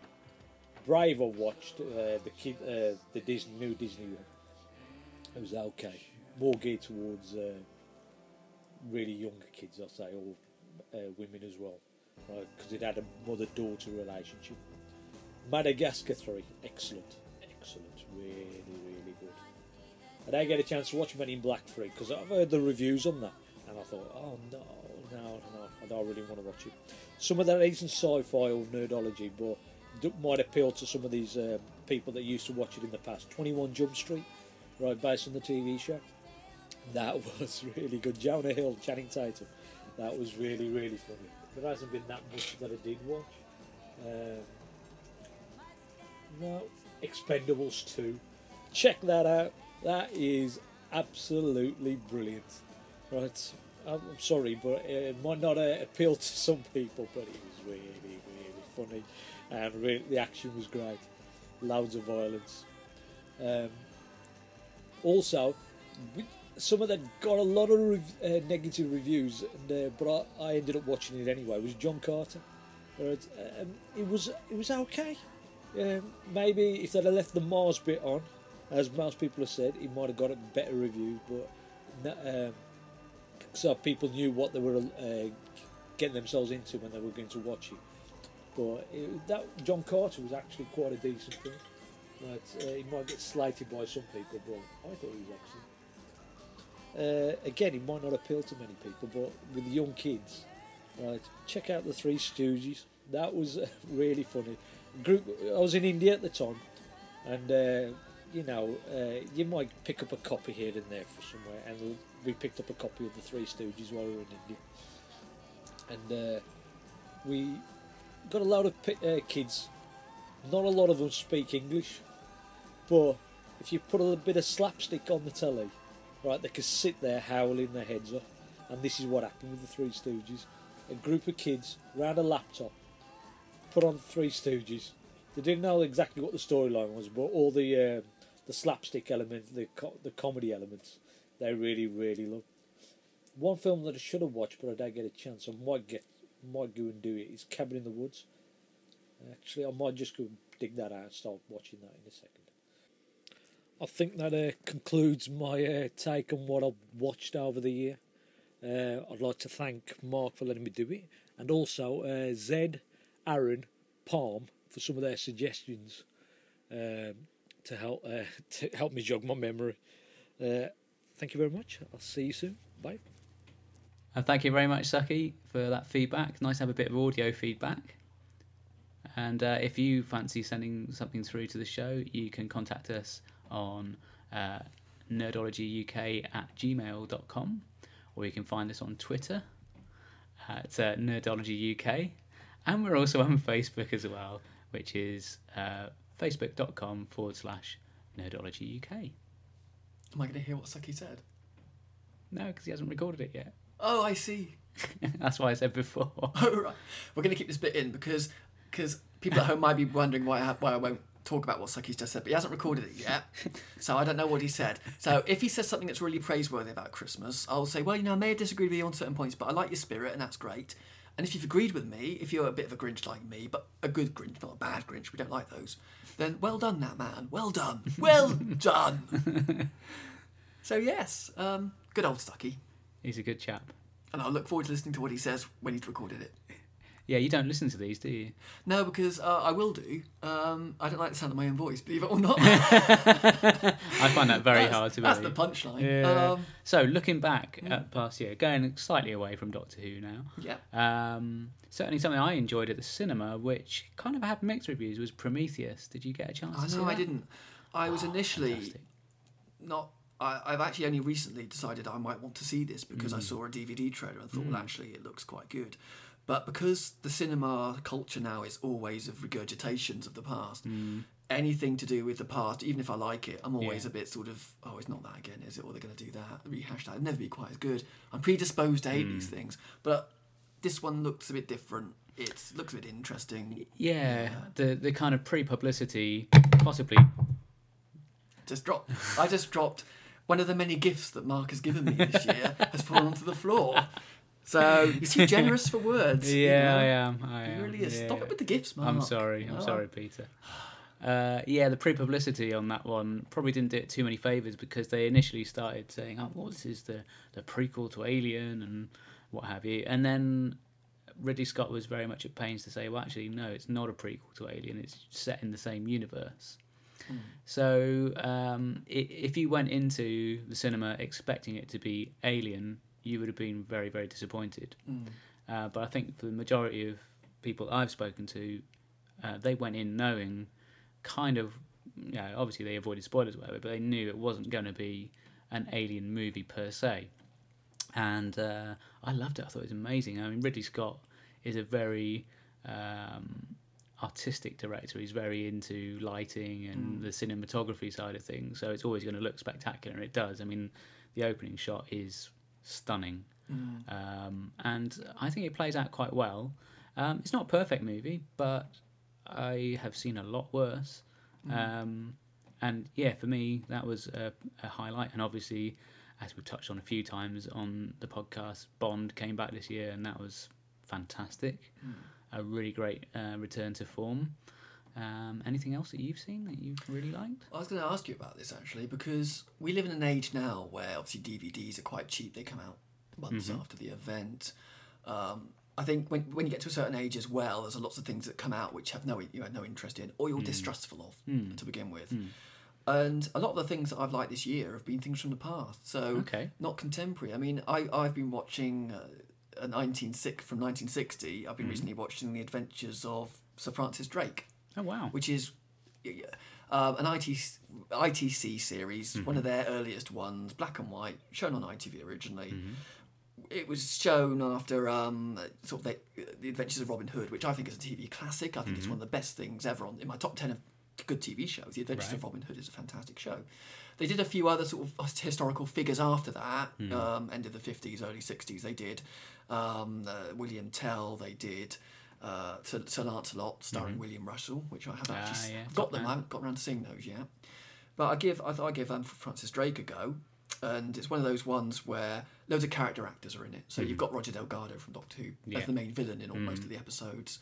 You've got a young Michael Crawford in it. You've got people you recognise from other shows in it. And it's a fantastic, very tightly written, different because it doesn't dwell on the emotion. It has the emotional to a point, but it's got a bit of everything. It's more balanced as a production. So they're only 25-minute episodes, but I love them. I lap that stuff up because I think it's done with real heart and it's quality programming. And so, I'm sure other people will sort of, when they talk about their review of the year, will mention stuff from the 60s and 70s. Yeah, of course. It's a natural thing It's a natural thing. So a lot of this, it's weird. I'm trying to think about what's come out this year that I've enjoyed, and I'm having a hard time remembering because the past and present are all mixed up in my head, and I'm trying to think of what has come out this year that I've liked this year, and I genuinely can't begin to remember what I've seen because my mind is screwed. I think it's the curse of the cult TV man, isn't it? Where we watch things out of time. That's true. That's why I mentioned earlier on about the Christmas specials. When you watch them at different times of the year, you then don't want to rely on just the fact you're watching it on a couch with the rest of the family. I like something that is you can watch outside of that. So that's we live in a different not time warp is the wrong word, but we have odd calendars, we cult TV people, where we don't watch things when we're supposed to. And we watch things in batches, and we watch things from years ago that people have forgotten. A fantastic amount of stuff. So I'm watching that. That was great. I'm trying to think of other things I've watched, and my mind has got a complete blank. Well, this year, one of the films we went to see, which is a more recent film from this year, was Argo. Oh, I've never even heard of it. That's how I am with modern things, modern type people. It's a really good film. I hate saying this because it always makes it sound like really naff pitch, but it's based on a true story, and it's all about when the Brits and the States instated a Shah, so they wanted to be able to sort of control the oil industry in Iran. Obviously, the Iranians weren't that keen about that, so they effectively chased him out of the country. He went back to the States, and Ayatollah Khomeini came into power. And obviously at that time, it was not really a good place to be if you were an American. And there are 6 people trapped in Iran, and they've got to try and get them out. And so the CIA come up with this plan. They use a cover story that they're going to make a science fiction movie in Iran. I knew that had to be a link. I was thinking, this is a bit intellectual and about current affairs, and I'm thinking, where's the tripod going to walk into all of this? They use that as their cover story. It's very well written. With these sorts of things, the only misgivings I do sometimes have is you tend to think, well, what have they kind of spiced up to make it a bit more... I was going to say, because before you mentioned the science fiction element, I was going to say, do you get an idea? Because obviously with a lot of these war stories, there's a big history, and then there's a lot to convey. You want to get through the politics, you want to get through the emotional impact, the lay of the land. Did you get a sense of learning about a piece of history as well? Yeah, I mean, they go to the lengths of giving you like a potted history of that part of the world before the actual story kicks off. I mean, it's relatively recent history. We're talking between 79 and 81 when it takes place. But yeah, a very good story, very tense thriller, a few comedy moments in there, and a pretty decent cast. Alan Arkin is in it, and he's brilliant. But yeah, there's some really good people. Out of 10? I would probably say 8.5. That's pretty high. Yeah. That's pretty good. And Prometheus, how would you? I'd probably give that an 8 out of 10. Oh, Yeah. so So that's pretty good. both pretty decent films. Yeah. The recent thing I watched recently, in the last few days actually, people might be aware of this already because I go a few years behind everybody else in certain areas. To go from good films to terrible films. Okay. There's a guy under the name of Red Letter Media who Okay. posts on YouTube, and he's infamously done a long critique of Phantom Menace. Okay. And you might think this is an obvious thing to do. We could just stand there and shout into a camera for hours on end. But this is actually, it's worth watching. It's 70 minutes in total. Wow. And you might think this is one critique too long. It's 70 minutes, but it's broken down into 10-minute chunks, which helps. And he goes through why the film, logically, he tries to get to grips with the thing about Phantom Menace is because it is so dull, I know it's bad, but I can't be bothered to even work out why. It's that sort of thing where you know that it is crap and that there's loads of things that aren't very good, like the acting and the characterisation, but he spells it out for you. Yeah. And I got to say, Phantom Menace's only purpose in life now should be as a media studies what not to do with film. It's like an example of what you shouldn't do. Yeah. So this 17-minute documentary is just basically this guy.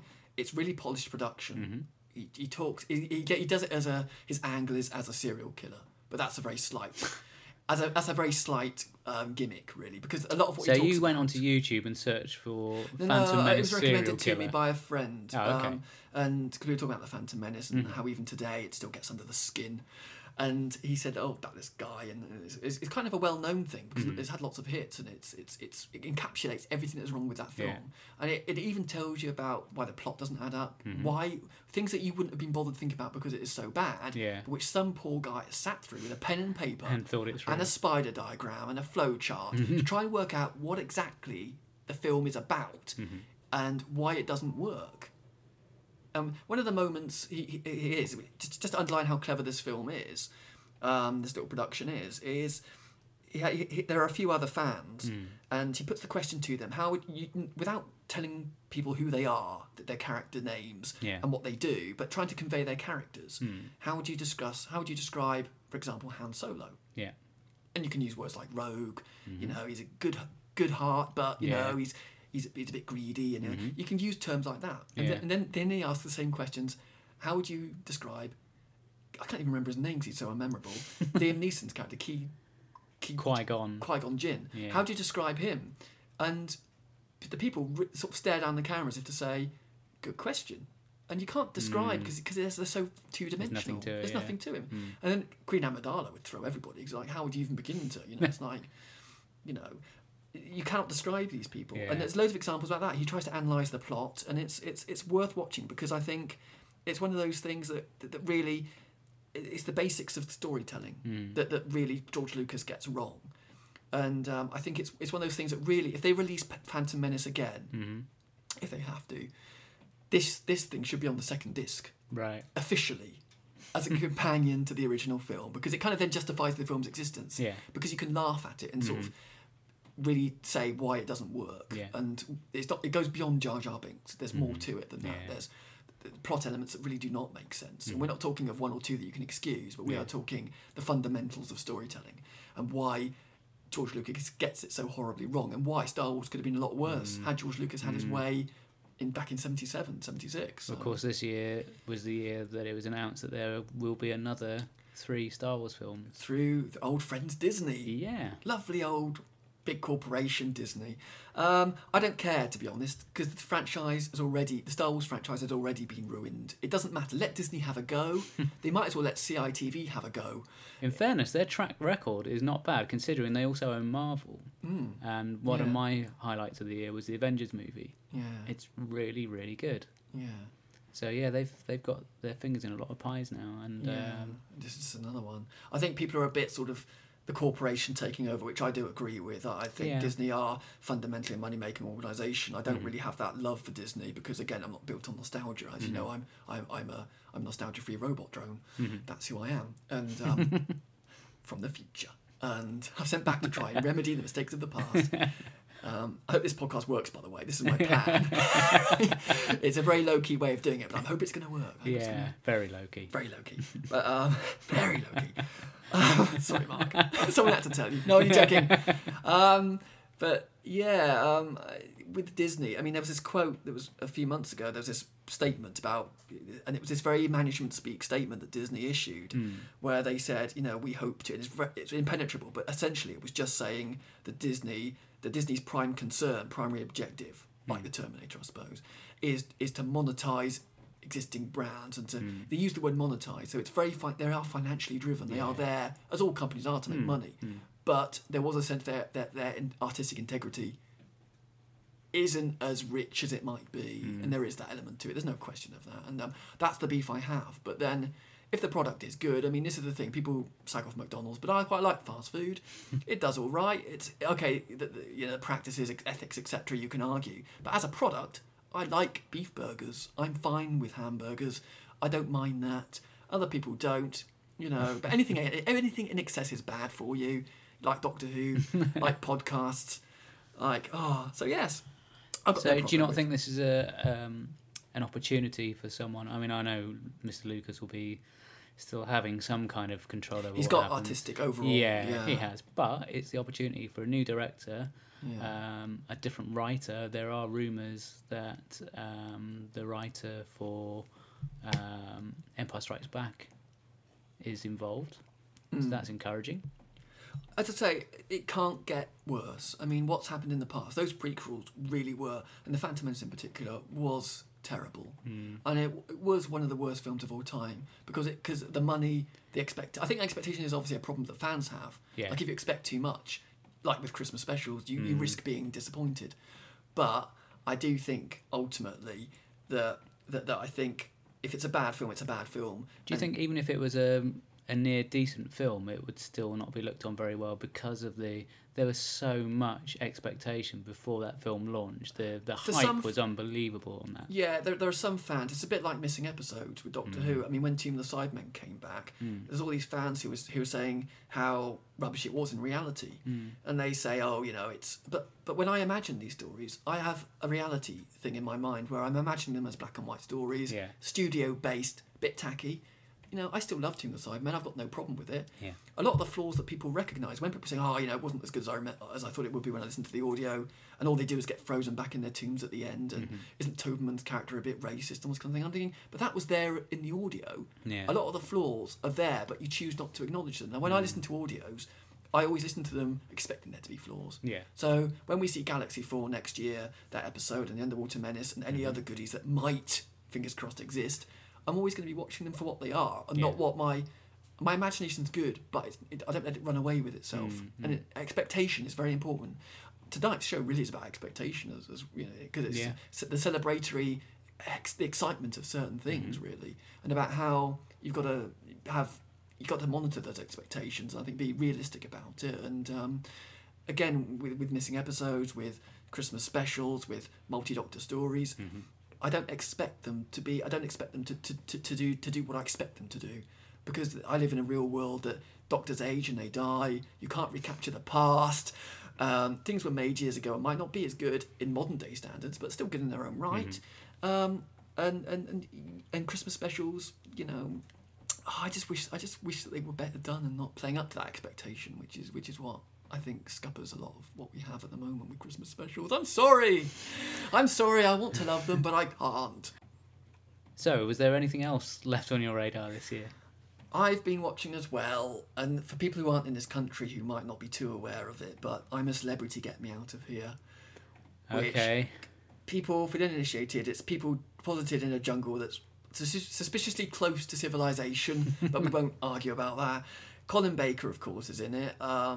I don't have a problem with What was he in before? I don't know. He Blake Seven. That's right. Yeah, he was in played that, Babe in the Butcher. So it was. I'm glad that people remember him for that, which is that's how powerful he was. Yeah. And he was in Doctor Who, of course, as in Arc of Infinity. So Yes. Yeah. that's another one he was Maxwell, in. There's a Doctor Who link there. But he's in it this year, and I don't have a problem with I'm a Celebrity. I mean, when we talk about nerdism, people can be nerdy about anything, and the people who watch I'm a Celebrity religiously, but they are nerds in their own right, and it has its own clique and its own terminology and its own way of doing things. I'm kind of fond of I'm a Celebrity because it's not like other reality TV shows which force you to watch it every day, every minute of every day. For me, it's a game show. It's like It's a Knockout. Yeah. It's just a modern day version of the old game shows.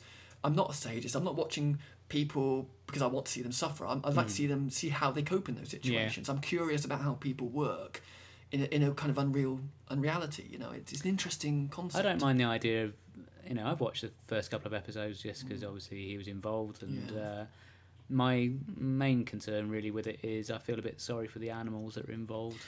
Yeah, there is that element, certainly, and I do watch some things when, and I do think, can they get away with it? But I don't think you should be calling the celebrities animals, to be fair. I think they're people too, Mark. Not even the lady that's an MP? I felt sorry. I mean, the thing is that people go in. You get the people who watch these shows. Obviously, it's an ITV show. It's playing up the sort of game show aspect. It's sensationalist, really. It's very tabloidy. It's trying to appease people who want, the vengeance on Varos, thrills and spills, really, which ironically Colin Baker is now part of. He's coming across very well, to be fair, Colin Baker, because he's himself. It's wonderful seeing someone who, I say it's wonderful, it's weird seeing someone you've known for years. I've met him at a convention before, and right. You don't really get a chance to know someone, really. But to see someone, how they react with other people in a sort of situation where they're out of their comfort zone. Colin Baker, I think it's nice that Colin Baker is such a rough ride on Doctor Who, that to have some kind of affection in the public's hearts many years after the event. Yeah. I think it's nice that he's done this. I mean, when people say they're desperate, people who go into these shows are desperate to revive their careers. I don't think that's true necessarily, because for someone like Colin Baker, he's just doing it because his daughters wanted him to do it. Yeah. And if it's open, he's 69, which he's not there to revive his career. He's got enough. He does Big Finish audios and stuff. Yeah. He doesn't need to do it for that. A bit of theatre work as well. A bit of pantomime, theatre work, plays and stuff. And yeah, he doesn't need to sort of do this. So he's different to... not everybody who goes in there does it because they're washed up or whatever. And Colin Baker doesn't strike me as that. And he's in it just for the crack of it. He's great, and he does it for who he is. And you can see that. He's an honest bloke. And seeing someone who you've known for years but not known, it does make you wonder... God, I wish they'd done... If they want to celebrate Doctor Who in a multi-Doctor way, forget doing a TV special. This will tie things up at the end of the podcast quite nicely. Don't bother doing an anniversary special. Put all the surviving Doctors and a few companions in a jungle for a week. You don't have to kill them or anything, but just a week. To see how they bond with each other. Learn about them as real people, don't try and put them into a dramatic setting. Just celebrate Doctor Who in an inventive way. I'd like to see Peter Purvis... talking to William Russell over a log fire and just being natural, and it'd be weird and it would be wonderful. That's what we should be celebrating. Forget this special, Mark. Make it stop. It's not going to be true. We'll always be questioning it. We're not going to be totally convinced by it. Why try? Why not just have... we've got Time Crash for Davison. We don't need to do any more. That was perfect Time Crash. We don't need to do any more of that. That was fine. Let's just have them all in a... have a nice bonding session televised that we can all get to know these people. It'll mean nothing to the wider public, but for me and you, Mark, it'll be terrific. It'll be terrific. Let's do I'm a Doctor Who person, get me out of here for a week. It'll probably be a car park in Kent, so it won't be quite as glamorous. But I'd still watch it, and I would love that. That for me, that'd be more memorable and more sweet, and it would make me feel a lot more, that's nice. More so than any sort of horrible, where they're all trying to squeeze into their outfits, prancing around a set, trying to pretend that there's somebody they're not, Mark. Somebody they're not. Yes. So. Well, if you want to pitch that to a TV company... Yes. Real-time pictures. They'd be gagging for a format. That'll be it. They could do that. I'd watch it. I'd like to see... I think we should be celebrating Doctor Who in a different way, not trying to... don't let it impact on the show itself. And I think it'd be nice to celebrate Doctor Who in a different way. Okay. In a different way, Mark. It's different. I'll give you that. So I've been talking again, haven't I, really? I've talked quite a bit, haven't I? I didn't know half of what I was going to say before I said it. That's the beauty of broadcasting. It's like a production. It's like a proper production, like a radio production, but not. It's really quite liberating to talk whatever you like, and then realise that actually you're kind of exploring yourself. And I realised what a reasonable person I am, even about Christmas. Even if you say so yourself. Even if I say so myself. You're very modest as well, I have to say that. I appreciate other people have other views, by the way. I just like to make that quite clear. And I'm talking from my perspective, and why I'm talking from the fan's point of view who gets excited about lots of things. And I'm like I giggle like a chimp at so much to do with Doctor Who, really. But there are sometimes I think people try and force certain things on Doctor Who which don't need to exist. I'm happy with the show just being good. I don't want it to have old doctors or Santa Clauses or snowmen with fangs, because that's what you're supposed to have at any given moment. Let it be natural, Mark. Natural. That's my motto for this podcast. That's my message. Be natural. Make it real. Don't live in a fantasy land of nostalgia and stupidity. That's all I ask of you. So, on that bombshell, I think we should wrap it up there. I think so. Well, thank you for listening, strange, mysterious people out there who I'm equally mysterious, I suppose, to them, aren't I? You Really, are. I am. You are. You're an enigma. Wrapped in a podcast. Yeah. Yeah. Before we go, I just want to say Happy Christmas to all our listeners, Happy Hanukkah, and all the other religious bits that are going on at this time of year. But I'm gonna elaborate on that, Mark. I'm gonna say have a great December, right? But also have a great rest of the year. You know, I'm not going to say have a great Christmas and then I don't care what happens to you in January, because I do. I'd like to have a good rest of the year. You know, have nice hot meals in January and February and March that maybe have some bread sauce as well. You know, treat yourself to some single cream in Feb. Go on, do it. Do it, people. And invite your family round at any time of the year. You know, let them all sit round and you can talk about stuff and you can fart and then laugh at those farts. You know, you can do that as a family. Be nice to one another. It doesn't matter. Be good to your fellow man. Don't save it up till December. Don't waste it on one day of the year. You know, why not be free? Why not be lovely? Why not be nice? Just don't adhere to this strict, you must be nice in December. It's very tedious of you and it's so predictable. Just stop it, won't you? Right, Peter's gone for a little bit of a lie down now because I think he's had a bit too much rich food and fizzy pop. So all that's left for me to say is a huge thank you to everyone who's participated this year. So that's J.R. Southall, Eric Stadnick, Lee Rawlings, Simon Brett, Matt Barber, Bill Linus, Eric Escamilla, and of course Peter Webber. And I'd also like to say a huge thank you to everyone who's listened. And we'll be back next year with some more podcasts.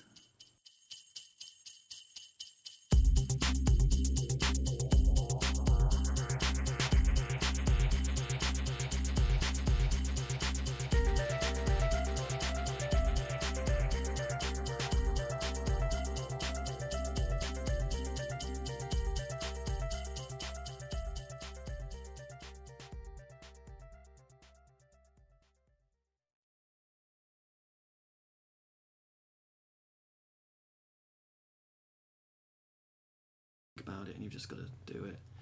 You're test recording, aren't you? Maybe you are. Maybe I am. No maybe Easter eggs I'm here. not. No Easter eggs here. No. Not today. Don't have any of them there Easter eggs. It's Christmas anyway, you can't have Easter eggs. Oh, I don't know what the equivalent of Christmas is. Dog eggs. There's a dog egg under the tree. Christmas pud? The other 50 pence in a Christmas cake, isn't it? That's like an Easter egg. Yeah. So yeah, the 50p piece. That's what this is.